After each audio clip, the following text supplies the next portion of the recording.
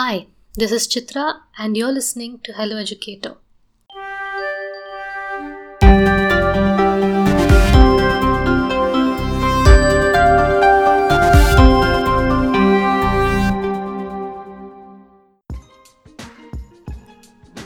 Do you think that flowers appear the same to all eyes? A strange question, I know.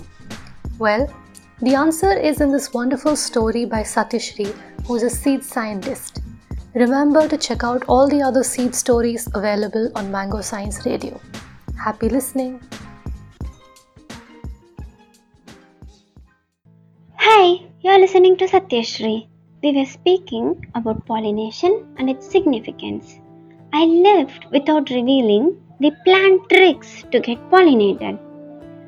The first great job of the plant is to attract the pollinator towards it. To perform this job, they use many cues like bright colors, fragrance, and some deceiving modifications. I think you got two images along with the audio. What were they? They both were flowers.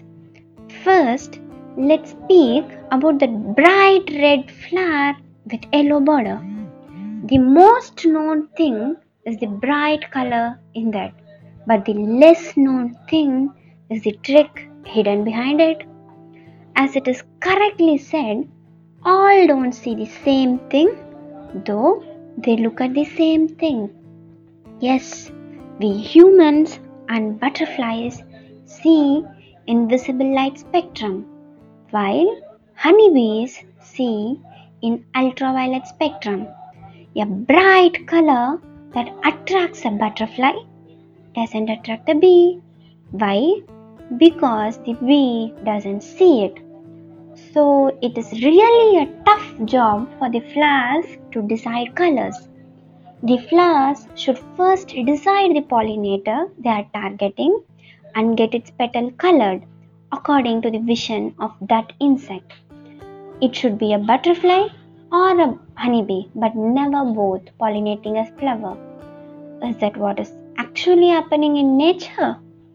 Even in your garden, you would have seen a bright red flower attracting both honeybees and butterflies. How is it? Bees can't see red, and how come bees made it to the red flowers? Is the science of vision wrong? No, it's just the plant tricks. When the bright red flower with the yellow border was observed under a visible light filter allowing only UV light, similarly as bee would see it, this flower appeared like bright orange color with white border. So, the bright red flower with yellow border to a butterfly will be appearing a orange flower with white border to a bee. Thus, the red or yellow daisy seen by human and butterfly appears as a white or yellow daisy to a bee. The flower can thus attract both butterfly and bees. Wonderful, right? So, don't believe your eyes. You see only a part of nature's wonders. Flowers know better optics than us. This is a trick with light. Let's see a trick with fragrance now. You also have got another image. What is that? Is that a flower or is that a bee or a wasp or an insect? Zoom to know which is a flower and which is an insect. Perhaps the most bizarre adaptation of flowers to animal behavior is found in Arcade opyris, the image which you see. This arcade looks like a female wasp and even smells like female wasp. Yes, how this would help arcade? Listen, first the arcades bloom. Simultaneously, the male wasps emerge from pupae. They smell females because of the pheromone produced in the female flowers. These male wasps fly towards the source of fragrance. and there they are. They attempt to mate with females, but they are just flowers. They are just these orchids which produce the female wasp pheromone. As the male wasp try to mate with the flowers, the pollen sacs get stuck on the male wasp.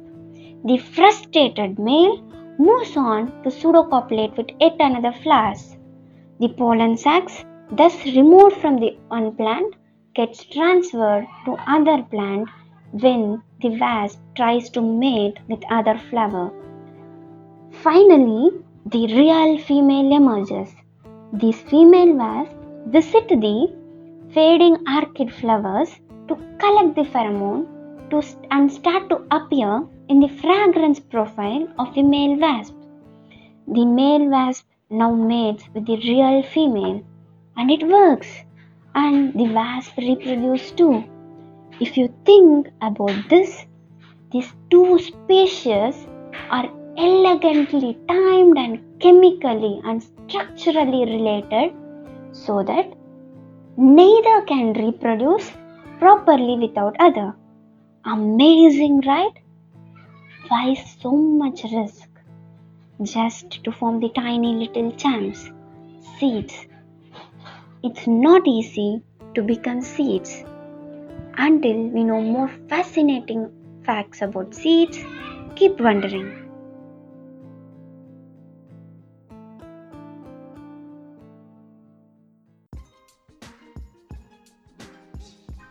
I hope you enjoyed this episode. To receive your daily dose of science stories, don't forget to subscribe to Mango Science Radio. We welcome stories from across the globe, so if you're a science enthusiast and would like to contribute to Mango Science Radio, please WhatsApp us at 99522 43541. Your feedback is valuable and keeps us motivated, so feel free to share your views in the form of an audio message on WhatsApp. Thank you so much for listening to Hello Educator. Remember to tune in for the next episode.